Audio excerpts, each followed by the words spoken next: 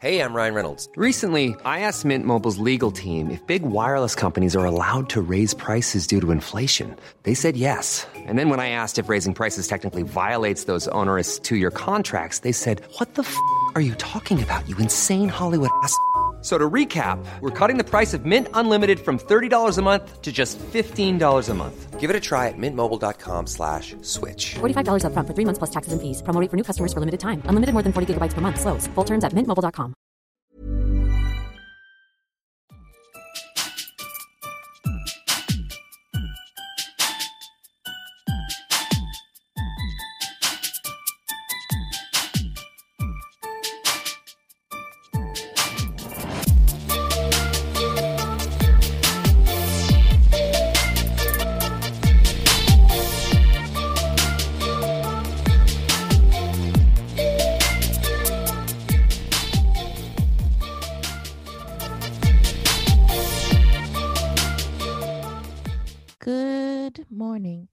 How are you? Good morning, everyone. Keep that. We are not Miss Monica. We are not. But if you're listening, Miss Monica, get on our show, please. We want to thank you for saving our lives. Oh my goodness. Miss Monica, bless her heart. She saved me during the pandemic. Like during the lockdown, Miss Monica was Yara's Montessori teacher and she was amazing. Yep. She was great. And Winter actually was so receptive to it. I was so shocked. I'd be like, all right, after breakfast, Miss Monica time. She's like, yay, Miss Monica. See, Yara was good right up until like it started to get, schooly. So when there was like the song and dance, she was loving it. Days of the week, she loved it. But when she started to get into like her little like instructional period, whether it be math or shapes, Yara's like, no, I don't have time for this. I'll come out. I'm out. Later. Call me when it's a Thursday dance party. I want to flash dance. Yeah. So that was her thing. But I think now, because I've like thrown it on here and there, she definitely seems more receptive. I just think it's an age thing. Yeah. So now she's like almost 2. So she's like, oh yeah, let's do this. But yeah. Anyways, friends. I'm Shen. And I'm Lay. Intro. I know. And welcome back to the Wilding Nap podcast. Welcome. So happy to be here. These are one of those rare episodes where we do it early in the morning, even though it's not is that early, but it's early for us because the family's asleep and I also would have been sleeping. I was gonna say, your family's asleep? I'm like, see, these are the things I miss about like a late bedtime because Winter goes to bed later, so she wakes up later. Yara's been up since 7:45 because she's like up for school. So she's like down by 7:30, up by 7:45. So she's been up. But the blessing in that is that Leon's an early riser. Leon's been That's up good. 30 because he gets up every day at 5:30. Yeah. I was on a good stint of being up at 5. Yeah. And then after that week where Winter just had a horrible sleeping week, that went downhill so quickly. Damn. But I have to get back into it. It was like a lot of work though. I had to like incrementally wake up a half hour earlier. Yes. Until I made it to 5 o'clock. And now it just seems so far away, like 5 a.m. But it was so good because by 10 o'clock, I was already finished everything that I needed to do for the day. And then I can like pay attention to the rest of my roommates. No, I agree with you. I felt the same. I like just even with me waking up at 8:30 on a Saturday, I feel like I'll feel so accomplished by noon. Like I'm bound to get things done. Like the rebel in me just wants to jump back into that bed, but I know Yara won't let that. Just now, as I was making my tea, she was like, "Mommy, come sit down." I was like, "Okay." So, like now you sound exactly like me. Like that's literally Yara, sit down. So she spoke to me so sternly, and I was like, well, I'm gonna sit, but then I have to go. So yeah, and it's funny because I mean, she had a bit of a tantrum before I took off. That'll be funnier to you all in a second. You know I'm a segue queen, so it was like best of the best. But anyways, let's check in with each other. That was basically a check-in, no? Unless you have something more exciting to say, because no, we just stay tired, we stay grateful, and we live off of coffee. That's just the new norm. Yes, but I have tea this morning. I just felt like I was feeling so. Oh, I thought you made gossip. I was like, what's the tea? Nope, just so excited. Like early morning tea. Yeah, I will have coffee eventually because I'll get like coffee withdrawals if I don't have it. I know I need the caffeine. It's so bad. But right now I just needed some chamomile tea. But friends, enough about tea and tea. We have an awesome guest here today, friends. We are so excited to be joined with someone who we hope is the answer to all of our prayers. Motherhood is hard, but mothering a toddler is harder. So God bless Dr. Cindy Novington, who is here to chat with us about tantrums. Welcome, Cindy. Welcome. Hi, thank you for having me. Oh, no problem. Thanks for being here. How are you doing? How's your week going? We are doing well. You'll probably hear the 3 kids running around upstairs. It was so interesting listening to your story about your mornings and your late mornings, because that hasn't happened in my life for a long time. Wow. That's why I had you guys wake up early, because that's the only time that I could kind of settle down and chat with you when the 3 of them are eating breakfast. Besides that, it's just a little chaos. Wow. What time do they generally wake up, like on a weekday or weekend, I should say? It doesn't matter weekday or weekend. The toddler is up at around 6:37, and then the rest follow around 7:30. Oh God. Then life goes on. But they're all down by like 6:37 at night. No. No. Bedtime begins. The whole routine starts around 6:30. And then because I have 3, I have a 1-year-old, a 3-year-old, and a 5-year-old. So by the time all the baths are given, and then everybody read their book, and everybody settled in, and the cup of water number 5, and then the story number 6, and cuddle number 155, then it's usually closer to 9:30. Wow. Oh, Lord. No, that's the only way. You go to bed early and then you wake up early. You go to bed late and wake up early. No. I know. It's just so long, and we're still trying to figure that part out, I think, because with the toddler, he's not going to fall asleep until he doesn't hear his brother and sister, but they go to bed later. So now he's at the part where he's so aware of everything that it's like, I'm not going to bed. They're still partying. Why should I go to bed? Yeah. So it takes forever to get him to fall asleep, and I rock him, and he's standing up and he's crying and he's trying to go into his brother and sister's room. So it's we're at a really tough part now. Wow. Baby FOMO. Yeah. Yeah. Jeez. So it's but I get you about the tantrums, because I'm starting that stage now with my son. Where he's just screaming, crying for everything. That arched back, the head toss. Yeah. Corpsing it, as I like to call it. Yeah. Corpse. Like, oh my God. Or the noodle, or the noodle where they just kind of flop their way out of your mouth. They just become like limp and then fall. Limp, yeah. So those are his ways. It's very normal. I want to let you know that it's part of their development. They have to go through this. So we just have to bear with them. Oh my gosh, I'm so excited. For how long? That's all I need to know. Of all questions, I just want to know for how long. That's all. We'll get to that. Yeah. Yeah. That is exciting. I mean, I can't wait. There's just, let's do Bomb Mom so we can get to it. Yeah. I needs to know. So the Bomb Mom that I want to nominate is one that I think is super cool, and I have admired for some time because she's Canadian. Gotta love some Canadian mothers. And also I got exposure to her on YouTube way back in the day. She used to have a YouTube channel with this other beautiful Canadian whose name I can't remember, but used to be on Degrassi. Andrea. There you go, Andrea Lewis. Yeah, and I used to love watching them. They were so funny.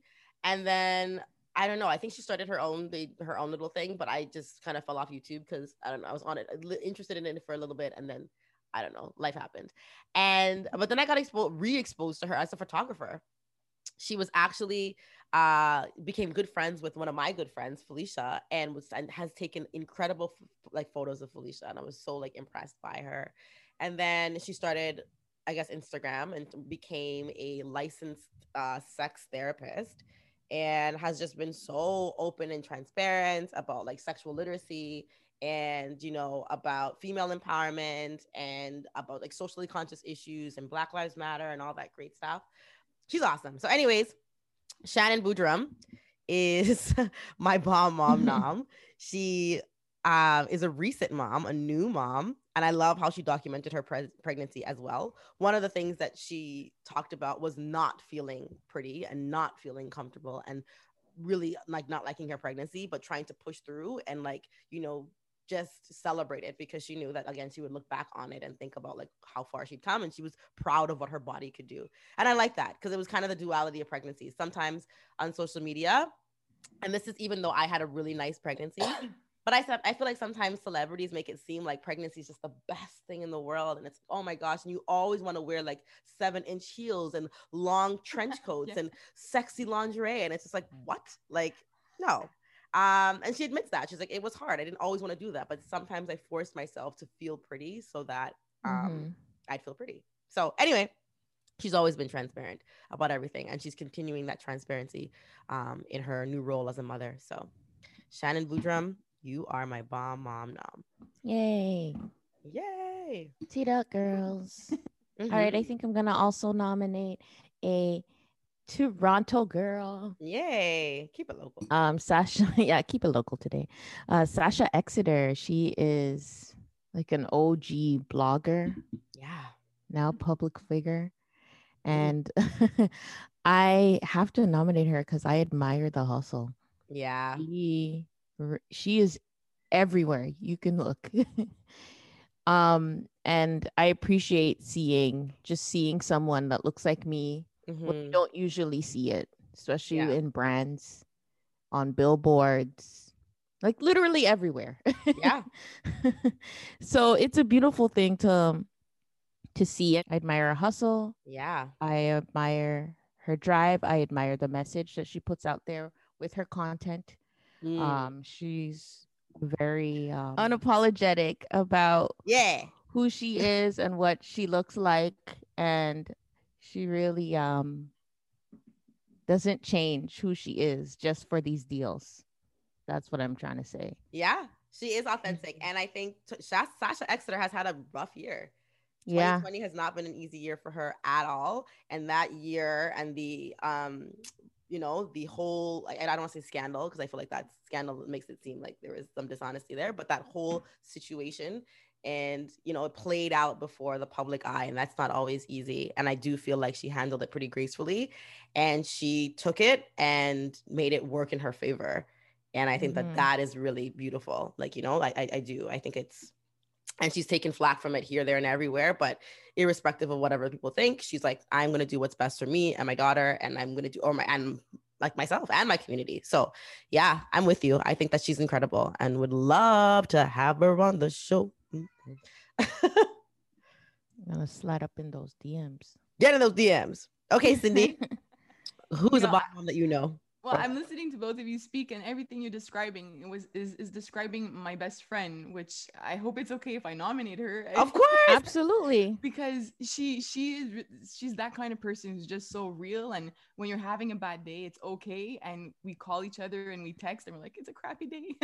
Nice. We're there for each other, and she is so authentic as a person, and you know, one of those moms that runs around and does everything she can, like, you know, balancing work and life, and it's, you know, like you said, parenthood is not easy. Motherhood is not easy. And I think we all need that rock in our lives, that person who's there, so that when we do have a good day, we can celebrate with them. And when we do have a really bad day, that we could have them to support us. And she's that kind of person. So she's a bomb mom because she's just so strong too for her 2 sons. And, you know, it's not an easy journey. No. And she's pretty powerful as a woman too, you know, great job and so good at what she does. And I really look up to her, not only as a friend, but as a mom. So I think I'll nominate her. Christina. Aw, Christina.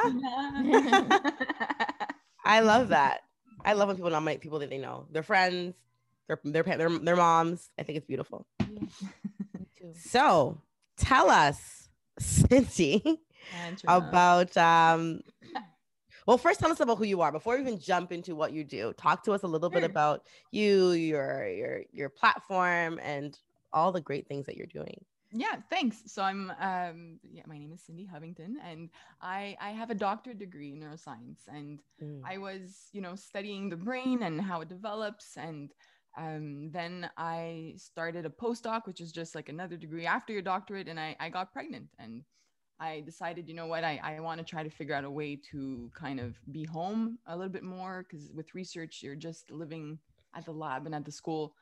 And then I tried to figure a few things out. And by the second pregnancy, I had a bit of a burnout because of work. It was just a little bit too much. And I started a blog after I gave birth to my second child. I have 3 kids now. I have a 1-year-old, a 3-year-old, and a 5-year-old. And I launched Curious Neuron after my second. And Curious Neuron is all about, parenting advice, but everything is backed by research, by science. So what I do on my spare time, which is at night when all the kids go to bed, I sift through the literature through science, and I try to find, okay, what can I learn about parenting style, or what can I learn about potty training, or what can I learn about tantrums? And I kind of summarize everything, and I create little posts on Instagram, and I write articles on curiousneuron.com, and I talk about I talk about it on my own podcast too, where I interview experts as well in pediatrics and research, and we try to figure out what's the best for our child, because we don't know, and we get advice from everybody, even strangers, right? I don't know if you experienced this when you were pregnant or after having a child. Everybody has advice so much, and even things that don't make sense to us. I had a grandparent tell me that I had to put my infant upside down and hold them by the ankles to shake them a little bit, just a little tiny bit, because that helps straighten their legs and they'll walk better. I didn't do it. I've heard that. Wow. I've heard that as well. That's so fun. I've never heard that, but Jamaican people say you need to stretch the baby. Yeah, it's like a stretch. Yeah, that's what I've heard. Yeah.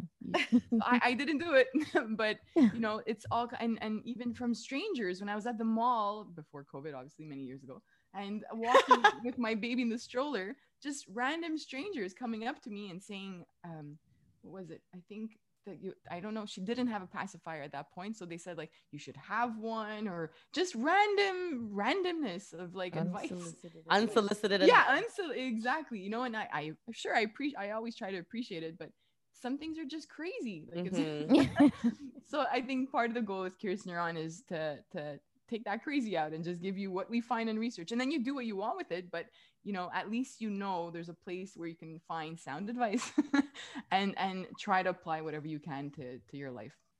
That's awesome. And now we also offer courses, and I love speaking with parents and answering their questions, and the most prominent, or the most common question that I receive is about tantrums because it's when you realize that parenting is hard. Yep. Everything, even the lack of sleep before that is fine, but once your child starts talking back to you and yelling at you, even when you're giving them what they want, that's the tough part. Yeah. Wow. Yeah. And to answer your question, it lasts a long time. Sorry. Shut the whole episode down now, friends. Yeah. Let me go long cry. enough. Yeah, sorry. But the best thing is that there are ways that we could try to minimize them, and it's not about, so I've heard that, just kind of let them pass or ignore them when they're having one so that they'll stop or it goes away. That's a myth. It's a really, really big myth. You can't ignore them, because basically, even if we view it as a child when they're having a tantrum, that it's their way of getting to us or getting attention. The reality is that it is their way of telling us, I'm stuck. Communicating. I don't know what to do in this moment of my emotions. I don't know what to do in this moment of being frustrated. I don't understand what you're telling me, so I'm going to cry right now. There is something behind the crying at that moment. And I always describe it as becoming the tantrum detective, because if you do take the time to notice when it's happening, you could even write it down in a little booklet, but noticing what's triggering their tantrums, if you really take that time, then you can offer them the right tools so that they could whether it's a big emotion or it's a language thing, especially if it's a toddler, they don't understand things like the word share. What does share mean? It's not an apple or a book that I could say, oh yeah, okay, I see what you're talking, you're saying apple and I see the apple in your hand. What does share mean? I have no idea. So I'm just going to scream and cry and throw the toy across the room because that's what I do. Right? So that's their way of expressing that they're stuck or there's a problem. So we just have to really take our time to figure it out. So that's the good part. But part of the reason why they're having tantrums is because they're developing emotion regulation skills. And even some of us adults, we don't regulate our emotions very well. Very true. So, we all know an adult that might not do that very well and go from 0 to 100 in terms of their emotions. So that in between is regulating your emotions. And a child starts to express their emotions around the age of 1. And they're going to take almost about 5 years to learn, but we could minimize it. The tantrums will never be as bad as they are now because now they don't understand the language part. But as we continue offering them skills, then, they say by kindergarten, a child should be able to really regulate their emotions. Most children, if there's a language delay in a child or a neurodevelopmental issue, then they might not be at that level yet. But most children should be able to, if they're disappointed in something, or a student, in kindergarten takes their crayon away, they won't react the same way that they would if they were 2, when they just take it and throw it and scream and throw themselves on the floor. They'll be able to control a lot more than when they're 1 or 2 years old. So that's the good part. It just takes time. That is good news. Yeah, it's a bit of good news. Yeah. I'm hopeful now. So let's, what? How about you? When are your tantrums happening in your house? Because then we could be the detective. Oh, yeah. Okay.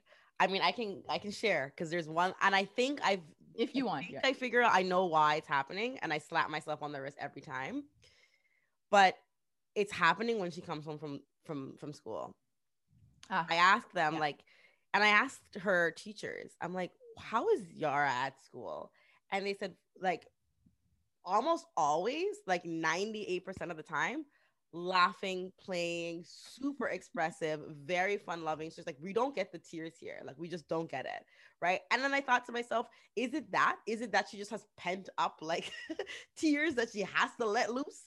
So the minute she sees me, and then when she sees me, she's so excited. She's so amazingly loving and friendly. And then I bring her home, and then it's I want to say 20, 30 minutes into being home, it's a switch goes off. And then I don't know, I'll offer her a snack and then I'll bring it to her and she's no, and it throws the snack, or she'll on the ground, and it's she's crying, upset. So then there's that one. And that one's I would say at least 3 or 4 times a week that happens. Yeah. If it's not the snack, it's something, but some time between I want to say anywhere from 40 to an hour after being home, big tantrum. Mm-hmm. And the new big tantrum is bath time. Oh yeah. Going from the upstairs to the downstairs to upstairs, having to take a bath, crying. Fine once she's in the bath, having the time of her life, but that it's time to bathe. Yeah. She's losing it now every time. I'm just I don't know. Perfect. We can work with that. Okay, we can work with that. So the coming back home from daycare or school for a lot of kids, the full day is very not difficult on them, but it's tiring, number one. Mm-hmm. But also one thing that we don't think about is how overstimulating it is for children. So young children, especially toddlers, are so easily stimulated by sounds, too many sounds or sound that is too loud. So a child could have a tantrum in the car if you're playing music a little too loud, not even realizing, and then all of a sudden they just lose it for something random that we don't understand. So a lot of those moments where we say, I have no idea why they just had a tantrum, is usually, especially with young kids, them being overstimulated. So I would recommend when you come home to have a lot of downtime, quiet time, relaxing time, some sort of activity, whether it's coloring, to bring her sensory system back down to as neutral as possible, because then, you might be able to navigate your way away from some certain tantrums because of that. So just bringing their system down makes a huge difference. Some parents might be listening and saying, yeah, whenever I dress my child, I've noticed that they have a tantrum. And especially if they're a little bit older, even like 3 or 4, sometimes certain materials don't feel comfortable on a child. And if they can't express that this is uncomfortable, but they just know that they are, but they can't express it yet, they might scream and cry. The stitching on socks could be really annoying for some kids. So you don't know why they're screaming every time you put their socks on, but it's the stitching, and they can't express that yet. So anything that has to do with the senses, so it's hearing stuff, if we have, let's say on weekends, a TV on in the background for a very long time, especially a child who's under 2, that's super overstimulating. And if they've been watching television for a long time, that's visually overstimulating. So cutting down the screen time a lot for young children under 2 especially, or I would even argue under 3. I did a 1-week challenge a year ago with some parents, and I think 90% of the parents who did this challenge saw a difference in tantrums in their kid by just turning off the TV for a little bit, like during the day, and all of a sudden there weren't any there were no tantrums with those kids. So anything that's stimulating the senses, even eating dinner time with some kids, if they're a picky eater, it could be a sensory processing thing where not a disorder per se, but like a sensitivity. So any texture, crunchy or soft, every child is different. Could trigger a tantrum because they don't like the feeling in their mouth. Wow, that makes sense. I mean, I hate certain consistencies and I don't want to eat it, and I just won't, but they can't communicate that to us. Exactly. Exactly. So that's something that I often try to talk about, sensory sensitivity in young kids, because they don't have the words to express that. So, us as adults, we can easily say, this sweater's so itchy, I hate it, and just take it off, versus a child who's like, oh, my mom or my dad put this on me and I hate it, but like, I'm just going to scream and cry until they take it off. So it's part of, we have to put ourselves inside their brain and become that detective, like I said, to try to figure out. And every child is different. There is no one golden rule ticket that's going to get you out of tantrums. It's really taking that time to navigate, to understand them, that's going to help you with the tantrums. And it could diminish. All my kids have started off with tantrums because it's normal. That's their time to start expressing it. But if you start applying things that we'll talk about today, you're going to see a difference, because they'll start. Another big thing is connecting to them during the tantrum. We might naturally want to say, like, you know what, you deal with that and I'll come back when you're done. But if we do take the time to connect with them, it's creating a bond and an attachment, and creating that attachment with our child, even during the most difficult times, which is them having these big emotions, is creating that bond. And that's developing their brain in that moment when we're bonding with them and they're saying, like, they're screaming and crying, and we're getting down on our knees, eye contact with them and saying, I'm here for you. When you're done, come see me. Even if they don't understand all the words, if they're 1 or 2, just them knowing that you're there for them makes these certain connections in the brain stronger in the social and emotional parts of the brain. And that's going to help them regulate their emotions as they get older. So it's a tiny, big difference. Wow. That's super powerful. That makes sense. I think for my daughter, she has her tantrums.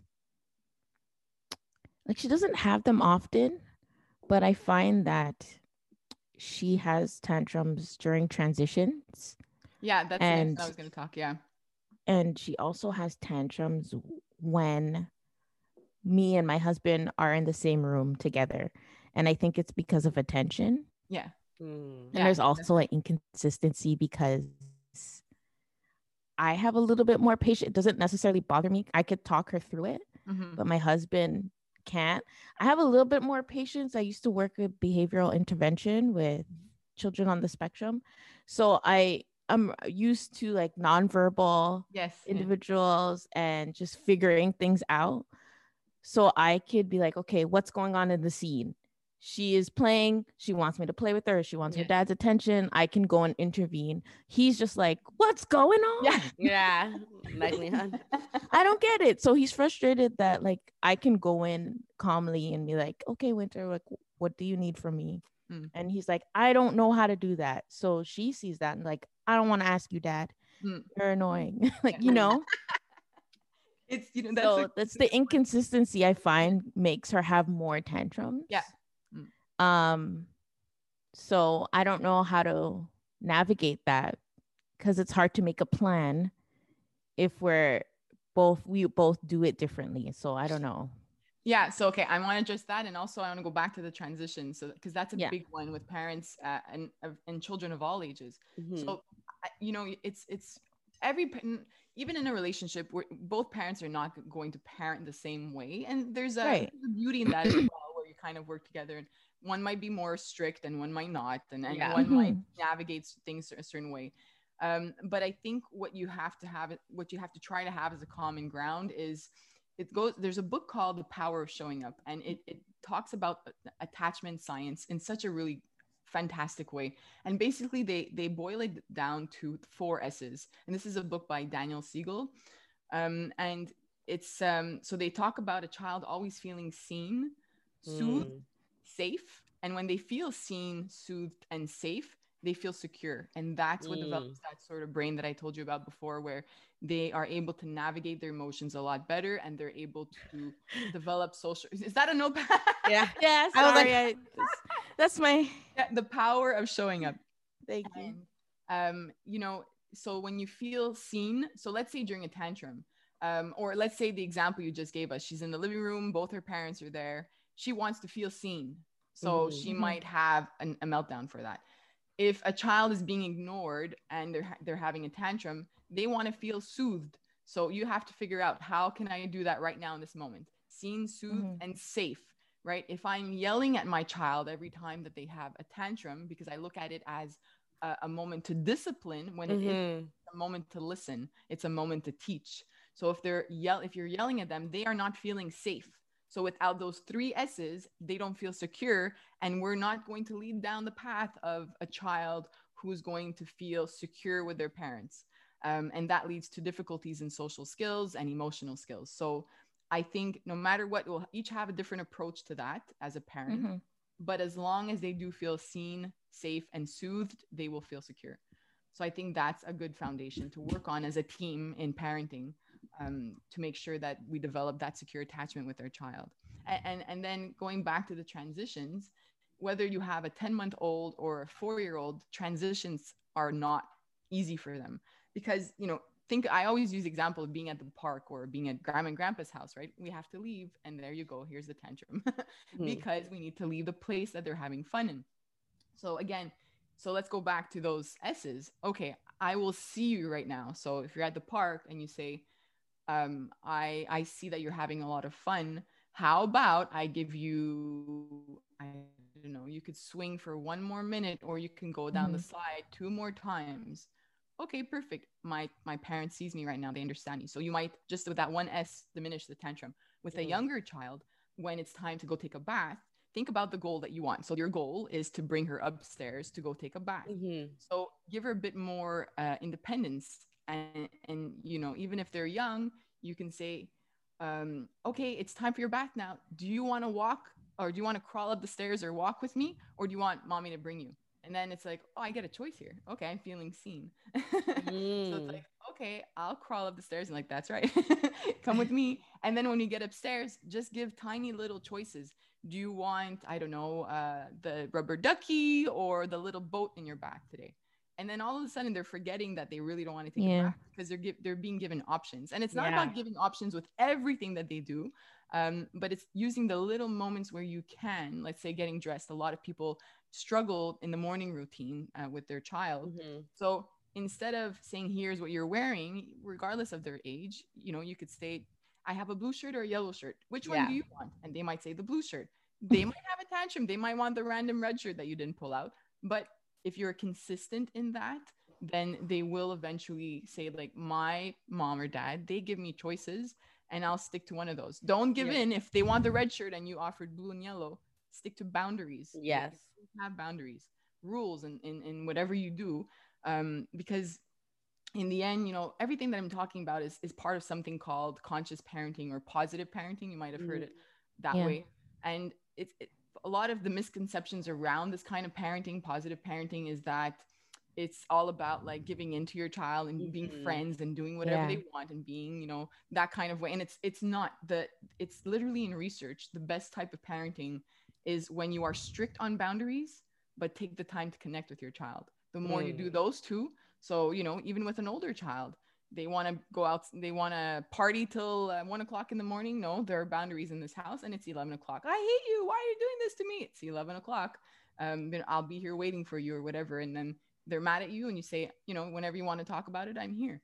So you're connecting, but you're strict on your boundaries, sticking to that. Sometimes it's not easy doing that. Yeah. But sticking to those two, balancing those two in parenting leads to a child who's resilient, leads to a child who understands rules once they start school.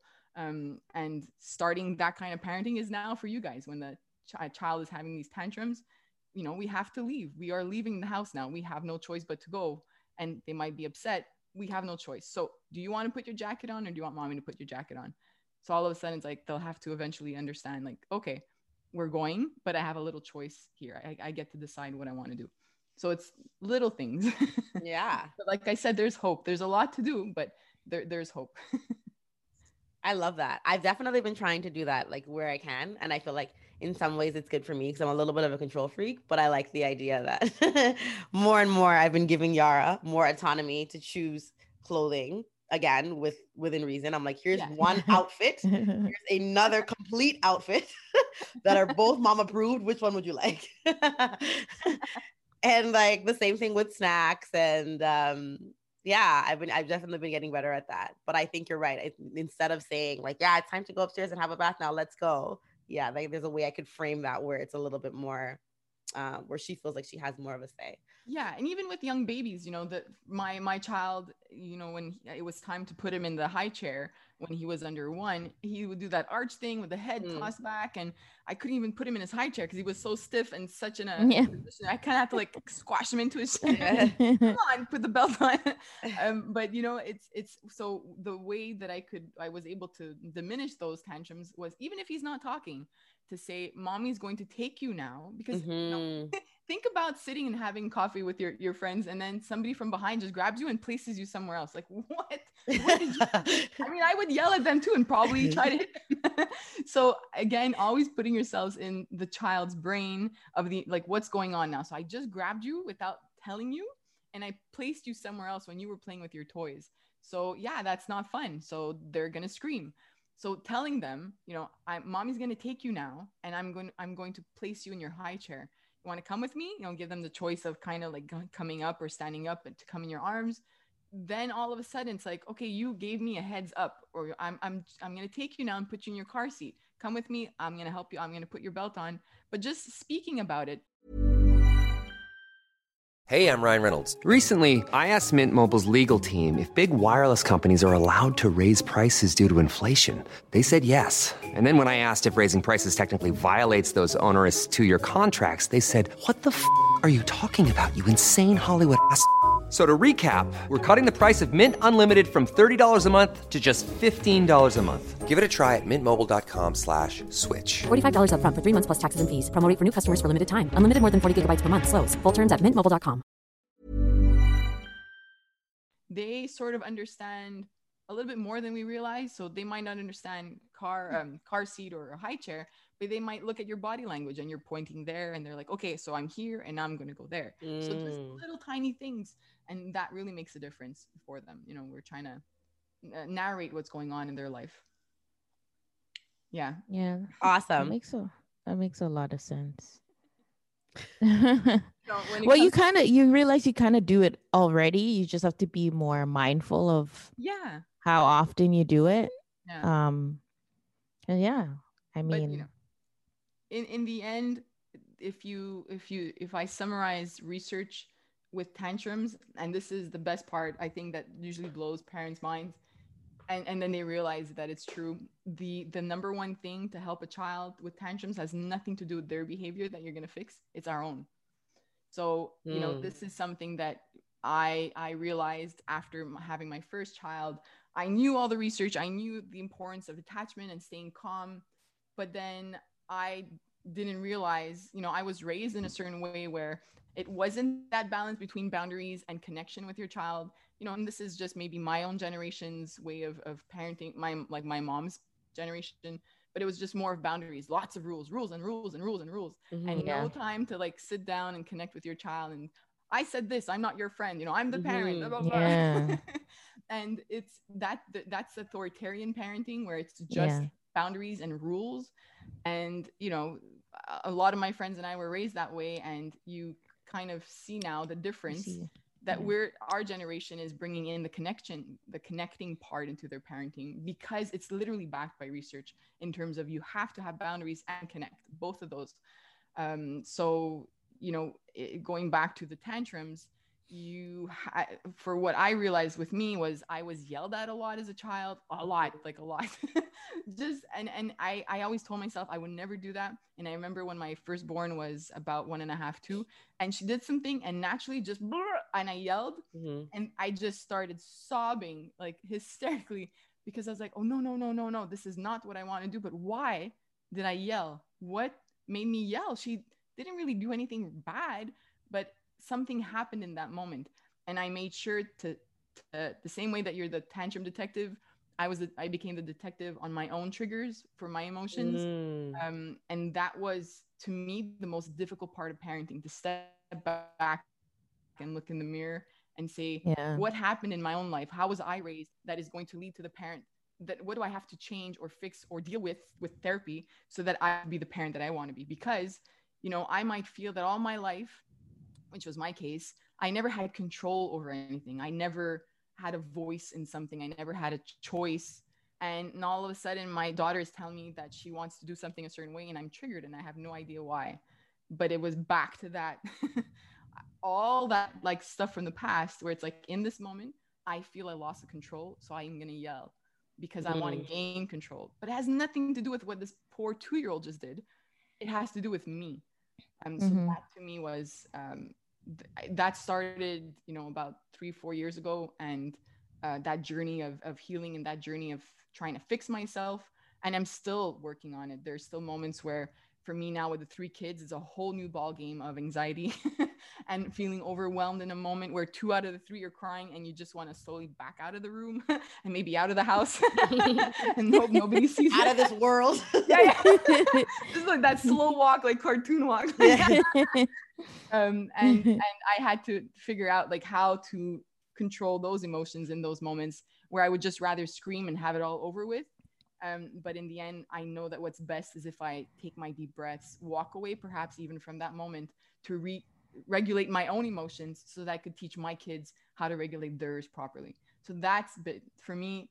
I know we talk about the tantrums, but it's about us in the end, us and how we help them. Obviously, the skills and the tools that we offer them to minimize the tantrums, but a big part is how we respond to them. That I'm sorry.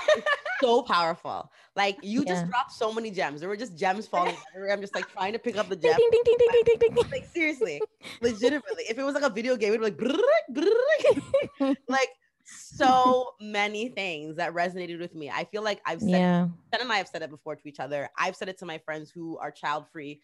And I've said, like, you know, parenting is one of the wildest things, because it's like literally like, just, it's like you're constantly engaging with this thing that has a mirror held up.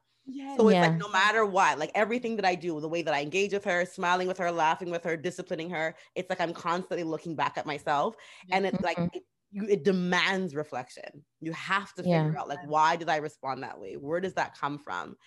And so I love that piece. And thank you so much for being even so transparent about your own journey and your own experience, because I feel like, you know, both Shen and I are Caribbean background, so we can relate to that in a lot of ways. I love my mom, and we still have a great relationship, and my dad. They're both incredible parents, but they parented one way, right? And there are a lot of things within their parenting style that I admire, and a lot of things that I would definitely need to let go of. And I find myself, I found myself a few times modeling behaviors that I absolutely detested. Like, I've slapped Yara's hands before, and I said that I didn't want to do that, especially at this tender age, because everything is learning. So why? And it's just like, I slapped her for her own safety, because she was putting her finger towards but like, did you really still have to, like, you know what I mean? Like, that's what you're saying. And I get how you're saying that to kind of like appease yourself, but like, was that the best course of action? Why was that your immediate? Like, why did you go there first? So I've been doing lots of that. And I think the other thing that you said that like really resonated with me is the idea that it's not personal, Like that was so important for me to recognize that Yara's tantrums aren't personal. Like it's not like, you know what, I'm in the mood to go and make an ass of my mom today. So when we're at the grocery store, you wait. Like I'm going to embarrass her so much and I'm going to humiliate the crap out of her and everyone's going to laugh and they're going to think that she's such a horrible, like how could this like 23-month-old concoct this vicious plan? But we do think of it that way sometimes. Yeah, I know. Sometimes because you're like, oh, they're smiling. Yeah. They won in the moment. You're just like, what? Like, how could you? Or like, you know, and it hasn't happened to me yet. Oh, I don't say yet. I don't even want to speak it into existence, but I've seen kids like slap their parents. I've seen things. Yeah. So it's just like, it feels so intentional. It feels very malicious. And I, you know, found myself talking to my dad about it because the other day he was on the phone while she was having a tantrum. And I said something similar to yourself. I'm like, Dad, think about it. Like, I ended up giving her food and she was hungry. And I'm like, she doesn't have the words. Yeah. Like, I'm like, think about how I am when I'm hungry. Yeah. Hangry. Like, I'm impossible. There you go. Yeah. I'm literally like my husband will say, like, Leanne is impossible to deal with when she's hungry. And I can speak. Like, I have the gift of words. This child can't communicate that she's hungry. So of course she's gonna come over and slap my leg. Why would she not? She's starving and I'm over here socializing on the phone and like calmly making her macaroni. Like, no, speed it up. I'm starving. Yeah, exactly. Get it going. Right. So yeah, it's just, there's just so many things that you'd said that I was like, yeah. I'm definitely on that journey. Self-reflection, man. Because I also find like I have to check myself when I get irritated with winter. And yes, I could say that when I'm with my friends, but in the moment I'm like, am I mad at what's happening or am I mad because I'm being inconvenienced? And a lot of the time it's inconvenience, and then I just like say, okay, it's fine, like I'm not gonna react to this. I love that you use that word, right? Because when we're tired and we just want to, like, I don't know, chill and relax and look at our phone or look at Netflix and our child's bothering us, we can't even send an email and they're annoying. It's annoying to us. We're inconvenienced, and that's going to trigger us. That's a big one for us. And I love that you said that. I always see it as, have you ever watched that movie Inside Out? Yes. That's how I see myself, like going through the thought process before I react. And then my brain's like, it's inconvenience. Leave her alone. You're not mad. Don't yell at her. Yeah, no, it's good. I like it. And I think, I'm so grateful. And I'm so grateful too, like even to have people that you can be honest with, because I remember sharing with Chanel one day. I'm like, I feel like I yelled at Yara all day. Like it was nonstop. It was just a super shouting. Yeah, we have days. Yeah. Like I just felt like she was doing things that were like, you know, frustrating, but you're so right. Like it wasn't even so much that she was just learning. She was just exploring. She was just trying to, like, you know, engage with me, but I didn't have the time. I didn't have the time that day. I had lots of deadlines. And that's really what the source of, like, when I think about it, that's what I was upset about, and not with her behavior. And everybody will have days like that. I think it's important that we make that okay, that we say, you know, you're not a bad parent because you yelled. I'm talking about not yelling, but you're not going to do that 100% of the time. It's impossible. We have days that we're stressed. We have days that we're tired, and we're going to end up yelling.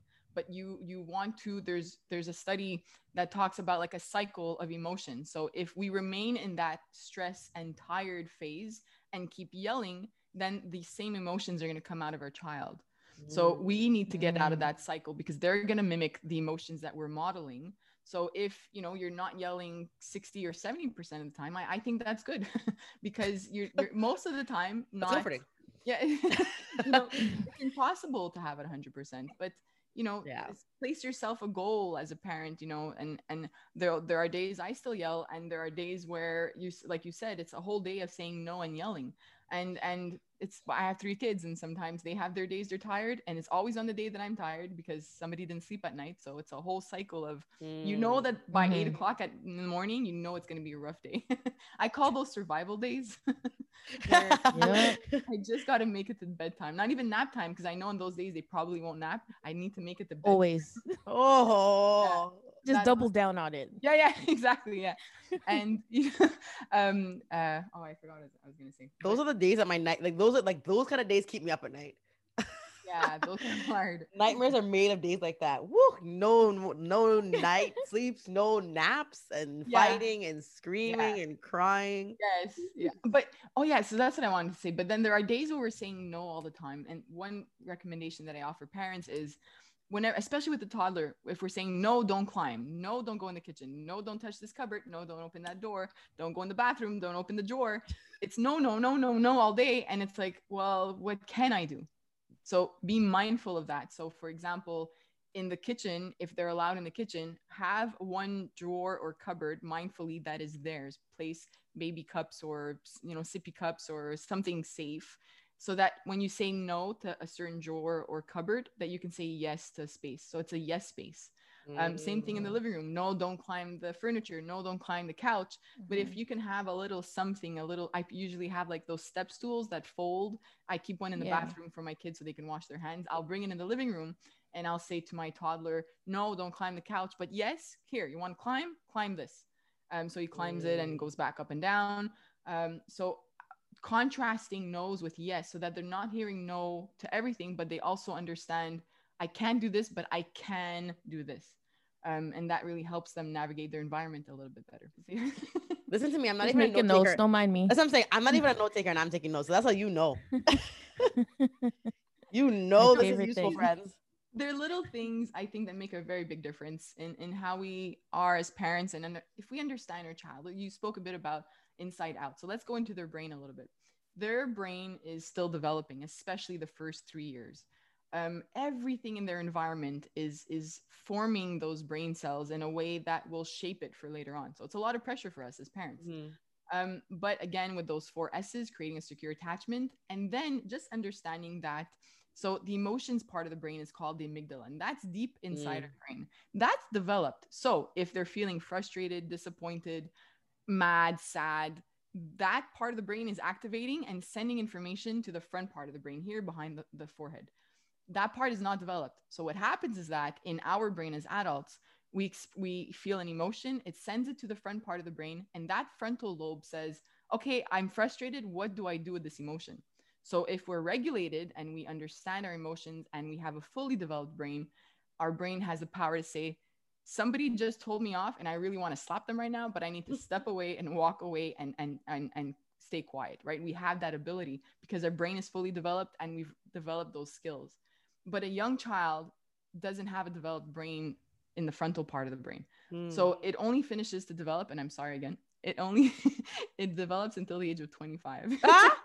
I'm so sorry. So, and that part of the brain is decision-making, being rational.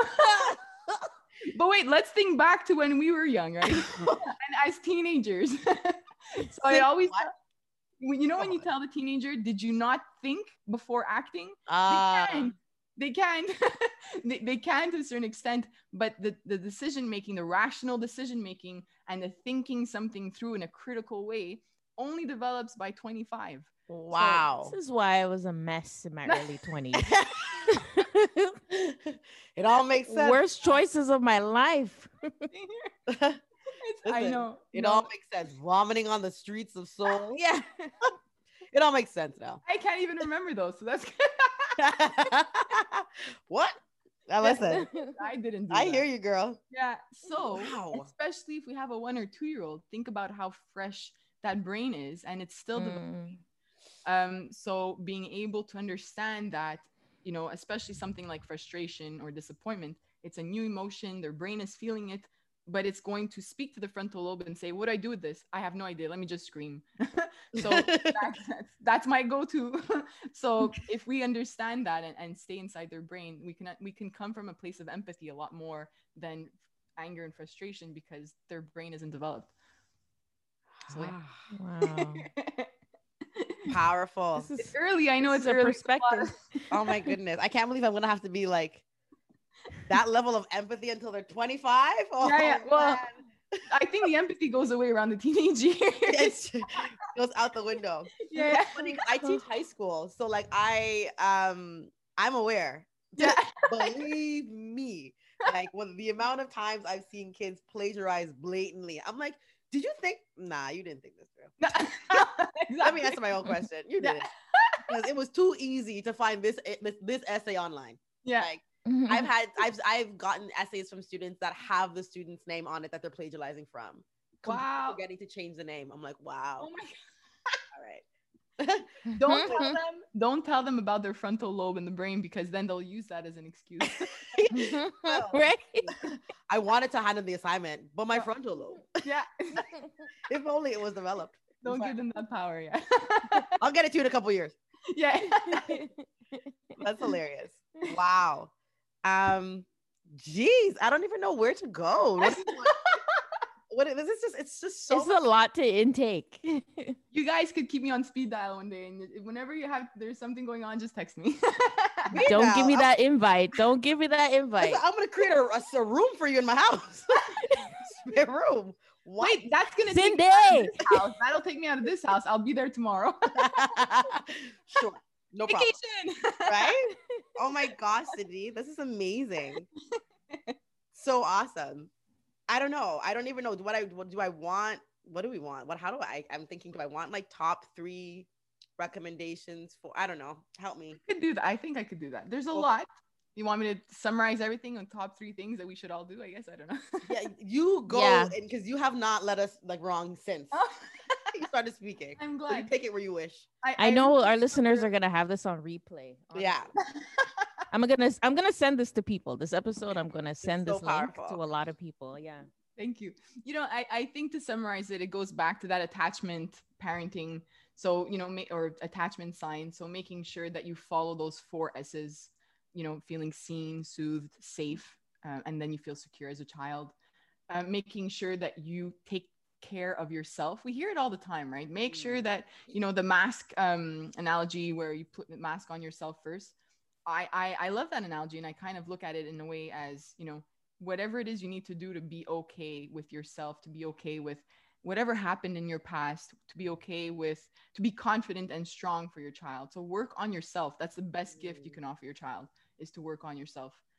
So yeah, the 4 S's, connect, work on yourself, and always connecting with your child, even through difficult moments, even if they're older or younger, they did something, whatever it is, you had a difficult moment.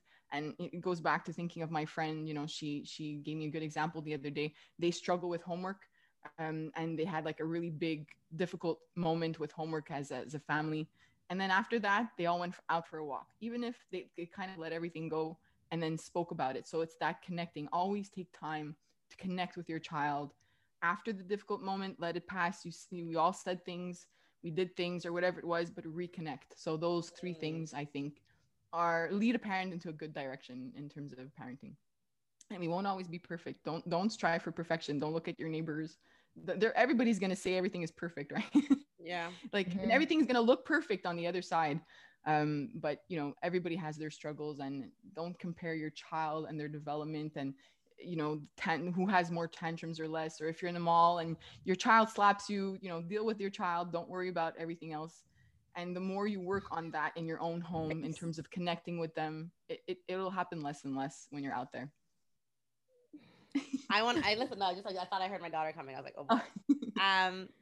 I love that. I think the one thing that I wanted to ask, as you said it, is like this idea of like connecting. So just so I'm clear, during the tantrum itself, is that the best time to get her to look me in the eye, to try and have that conversation? I never know if it's something I have after or during. I'm glad you brought that up.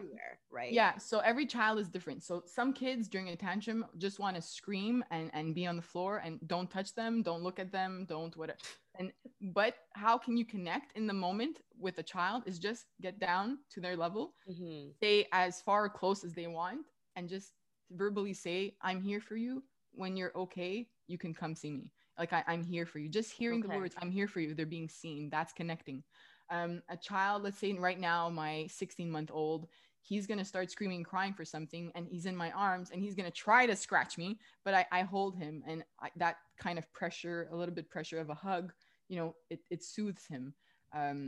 Even for us as adults, when we're crying or we're really upset and somebody gives us a hug, it kind of like, that's my way of helping him soothe himself and me soothing him. So it depends on your child's age. When they're very young, holding them and hugging them is fine. If your daughters feel that they need space, then that's okay. It could be placing a hand on their shoulder to connect with them if they like that. And some just want to be alone. So we can have a conversation another time, but there's like a calming corner that you can create where as a child gets older, closer to 3, I would say, where you have a space in your home and you show them when mommy or daddy, when we're upset and we need to take deep breaths, we go to the calming corner and we put, let's say, like a stuffed animal or a book there to read and relax. And so there are ways to teach kids how to regulate their emotions. Mm-hmm. And for us, if we're really, really triggered and we really feel that we're just about to lose our minds, it's okay to step away. It's okay to take 3 really, really slow breaths to bring in that oxygen into us and like kind of slow it down, or place your hand on your skin, on your heart, because putting a bit of that pressure kind of releases a bit of hormones like oxytocin, which will relax you. So there are ways to help relax yourself too and connect with yourself. Wow. Yeah. Wow. I could do this forever. I feel like I wish I could give you guys a hug right now. I know. I'm like, I didn't hug know. it out. And I feel like I was just in a therapy session. Seriously. Honestly, it's like so refreshing. I feel so refreshed. That's what tantrums are all about. Yeah, I agree with you. I think that I thought it would be more useful for Yara. Like in turn, of course, useful for me, but I feel like it was useful for me. Like, yeah mostly. So many gems dropped that I think that I need to, exercise that irrespective of how Yara is behaving.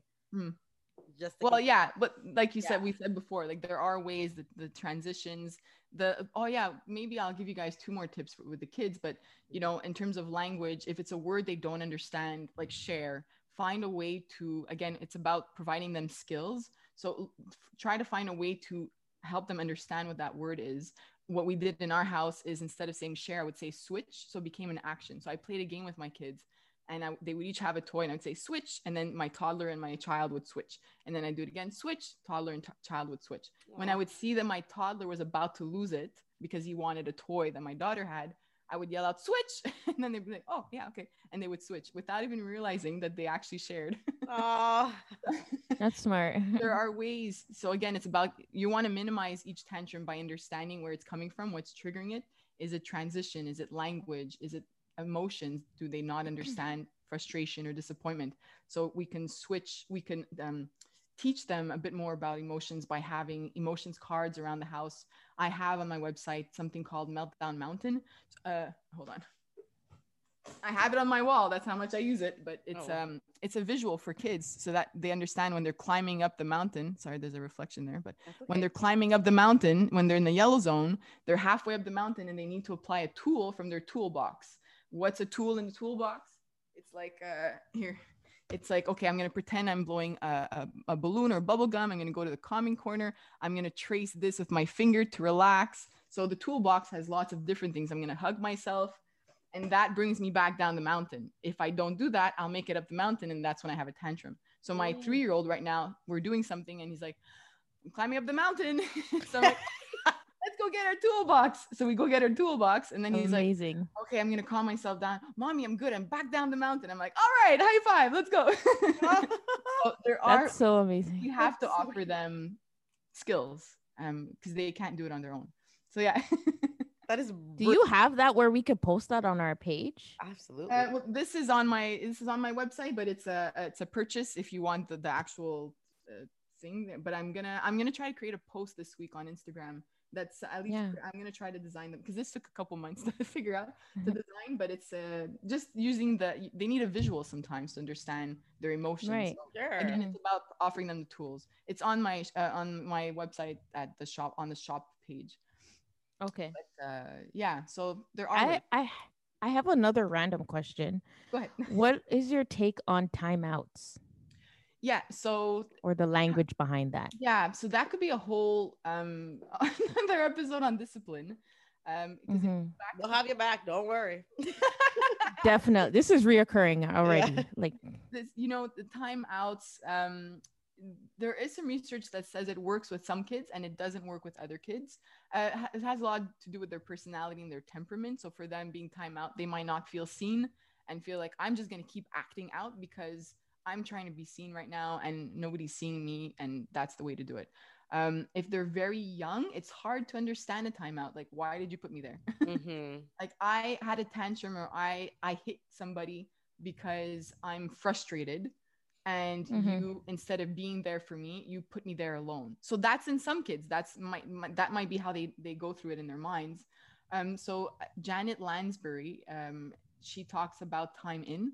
So separating your child from that moment. So let's say a child hits a sibling. It's not okay to hit. You be stern. I will not let you hit your sister. Give the attention to the person who got hit. So all of a sudden it's like, wait a second. When I hit, I don't get the attention of being yelled at and taken aside, while the other one who's hurt is by themselves. They get the attention. That sucks. So they're going to start understanding that, but then removing them from the moment and doing time in with them. I took you away from the situation. You know, I gave your sister the attention because she's hurt. I gave her a hug, but now I'm staying with you. I'm protecting you. I don't want you to get hurt because she might hit you back, and I don't want you to hurt her. So staying there in that moment and saying, especially if they're young, I'm going to stay with you until you're in control of your emotions. Let's take deep breaths together. And I need you to understand that in this house, we do not hit. It is a rule. Something in that nature, rather than a timeout, because it's just confusing for some kids. You know, you might want to try it out if you have an older kid. You know, you hit and they should have known better. They're 4 or 5 years old. Go to your room or go in whatever place. But with younger kids, it's confusing to them, because it's like, I did that to be seen, and now I'm alone, so I feel even less seen than I did before. So it depends, again, with your child. So there isn't any research that says it's really bad, but it's not, you know, it's not something that consistently works with kids. Yeah, I was a little confused about that. I gave Winter a timeout because she likes to tell people what to do. And when she's playing with her cousin and they're about the same age, she really, really bosses him around. And when he finally says, like, I don't want to do this, or he ignores her, she gets really annoyed and will like drag him to the next activity. So one day I was like, you have to get it. I'm like, you're going to get a timeout because you hit him, and that's like zero tolerance. You do not hit at all, ever. And I gave her the timeout in her beanbag chair. And I'm like, all right. So I explained to her what it was, and she was like, okay. And then I didn't think she knew what was happening, but then she came back like 1 minute. Like, the timeout's not long, because I feel like that would seem like forever for her. Yeah. She came back and she was like, sorry, Avery. But then now I'm like, you understand, like, you'll get a timeout. She's like, okay. Oh, like, yeah. She's like pumped for it. I can just break. I was like, I'm confused. Now I'm confused. Yeah. She loves it. So do it, you know, have her step away and remove her from the situation like you did, but just stay with her and, you know, take that moment. It's still a moment away from the situation, and understanding that it's a boundary, and it's, like you said, a hard no in this house. We don't hit. But maybe, just try staying with her, I guess. But it might work, you know, if she understood that she couldn't, if she's not repeating the action, maybe it's working for her. It's hard to know. Like, every child is so different, you know, in addition to that's tricky. Their behavior, everybody has a different behavior. Even with us as adults, we have temperament as well. And I don't know, now I have 3 kids, and I was able to tell their temperament like 2 weeks after giving birth to them. You know, one was calm, one was, you know, cried a lot and more sensitive, and the other one's just fire. He just destroys anything in his way. So it's, you know, part of that temperament. That's my daughter. She might be resilient. So if that's the temperament, she might be like, yeah, whatever, timeout, that's fine.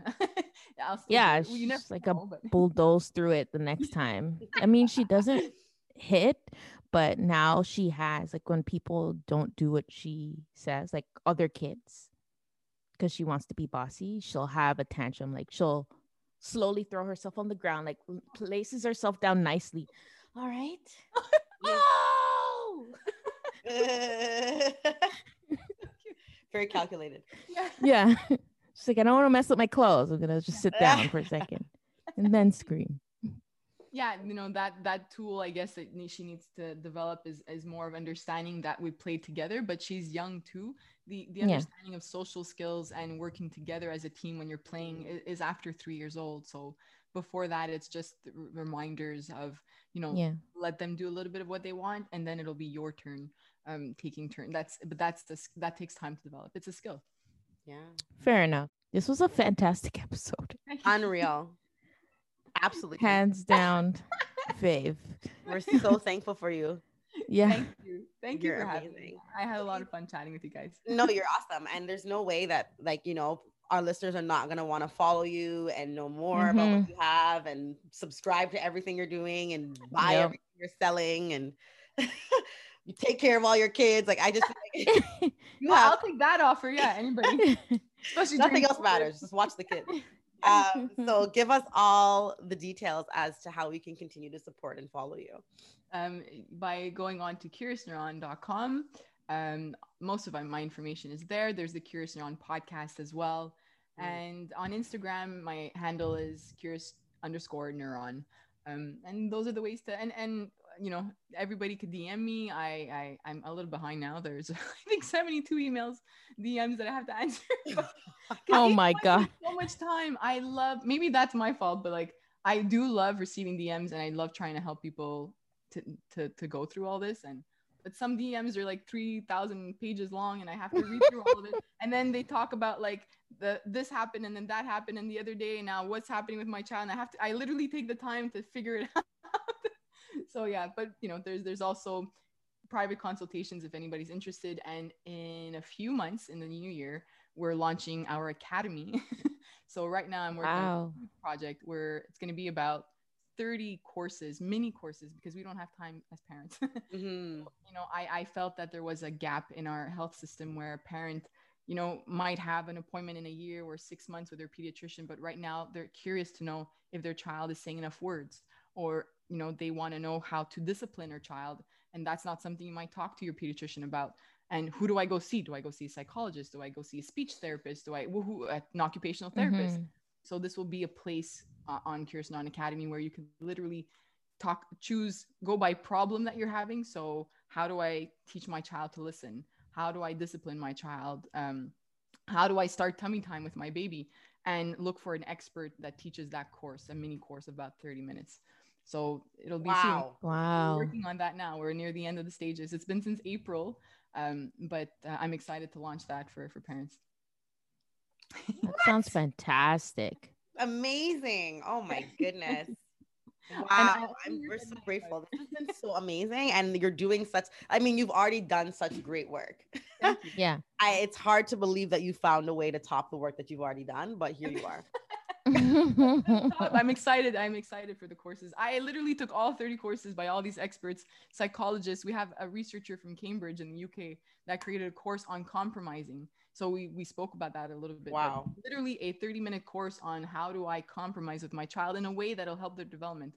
And you know, I took all of them. I was taking notes down, like, this is good. And I've been applying everything in my home, and it's crazy how just knowing these types of like tips from experts really helps in your home. And yeah, so we'll have to see. I'm excited to launch that and share that with everyone. Oh my goodness. It's like we are so super excited to share this episode. I cannot wait until this gets released. Yeah. I'm sure it will. Oh my God, yeah. This conversation alone has been so impactful. My entire approach to parenting. Definitely. Changed the game. Thank you. So happy I didn't sleep in. Jeez. I know. Oh my gosh. Thank God I got my ass up. I was like, I saw early, I'm like, yes, that's the only thing I could do. No, I love it. I'm so glad that you got us up this morning. I'm grateful because I feel like this is what I needed this morning. And it's like now I have the day to try and like, you know, like let it marinate and really try and put some of this stuff into practice. So thank you so much again. Thank you. That was great. Friends, you would be crazy if you did not go and write us a review after this episode. You'd be nuts. Get to Apple Podcasts ASAP and write us a review. Let us know what you thought of this episode, what you think of what we're doing, any of the episodes really. But yeah, we want your feedback. So please write us a review. Scroll all the way down when you go to the Apple Podcast, and then you have the opportunity to write a review. You can just leave stars if you want to, but you can also leave stars and reviews. So do it for us, friends. Do it. And if you want to let us know how impactful this episode was, you can also contact us on our website at www.wildaynap.ca, or you could DM us on Instagram at WTN Podcast, or you could check us out on Facebook at Wild Day Nap Podcast and let us know if you have been practicing or exercising these tips that you got. Yeah, I will. So let us know how it goes. And also let us know if you want to bring her back, because I do. So do I. I mean, to be honest with you, whether you want to or not, she's coming back. Yeah. Like, she's the unofficial third host. Yeah.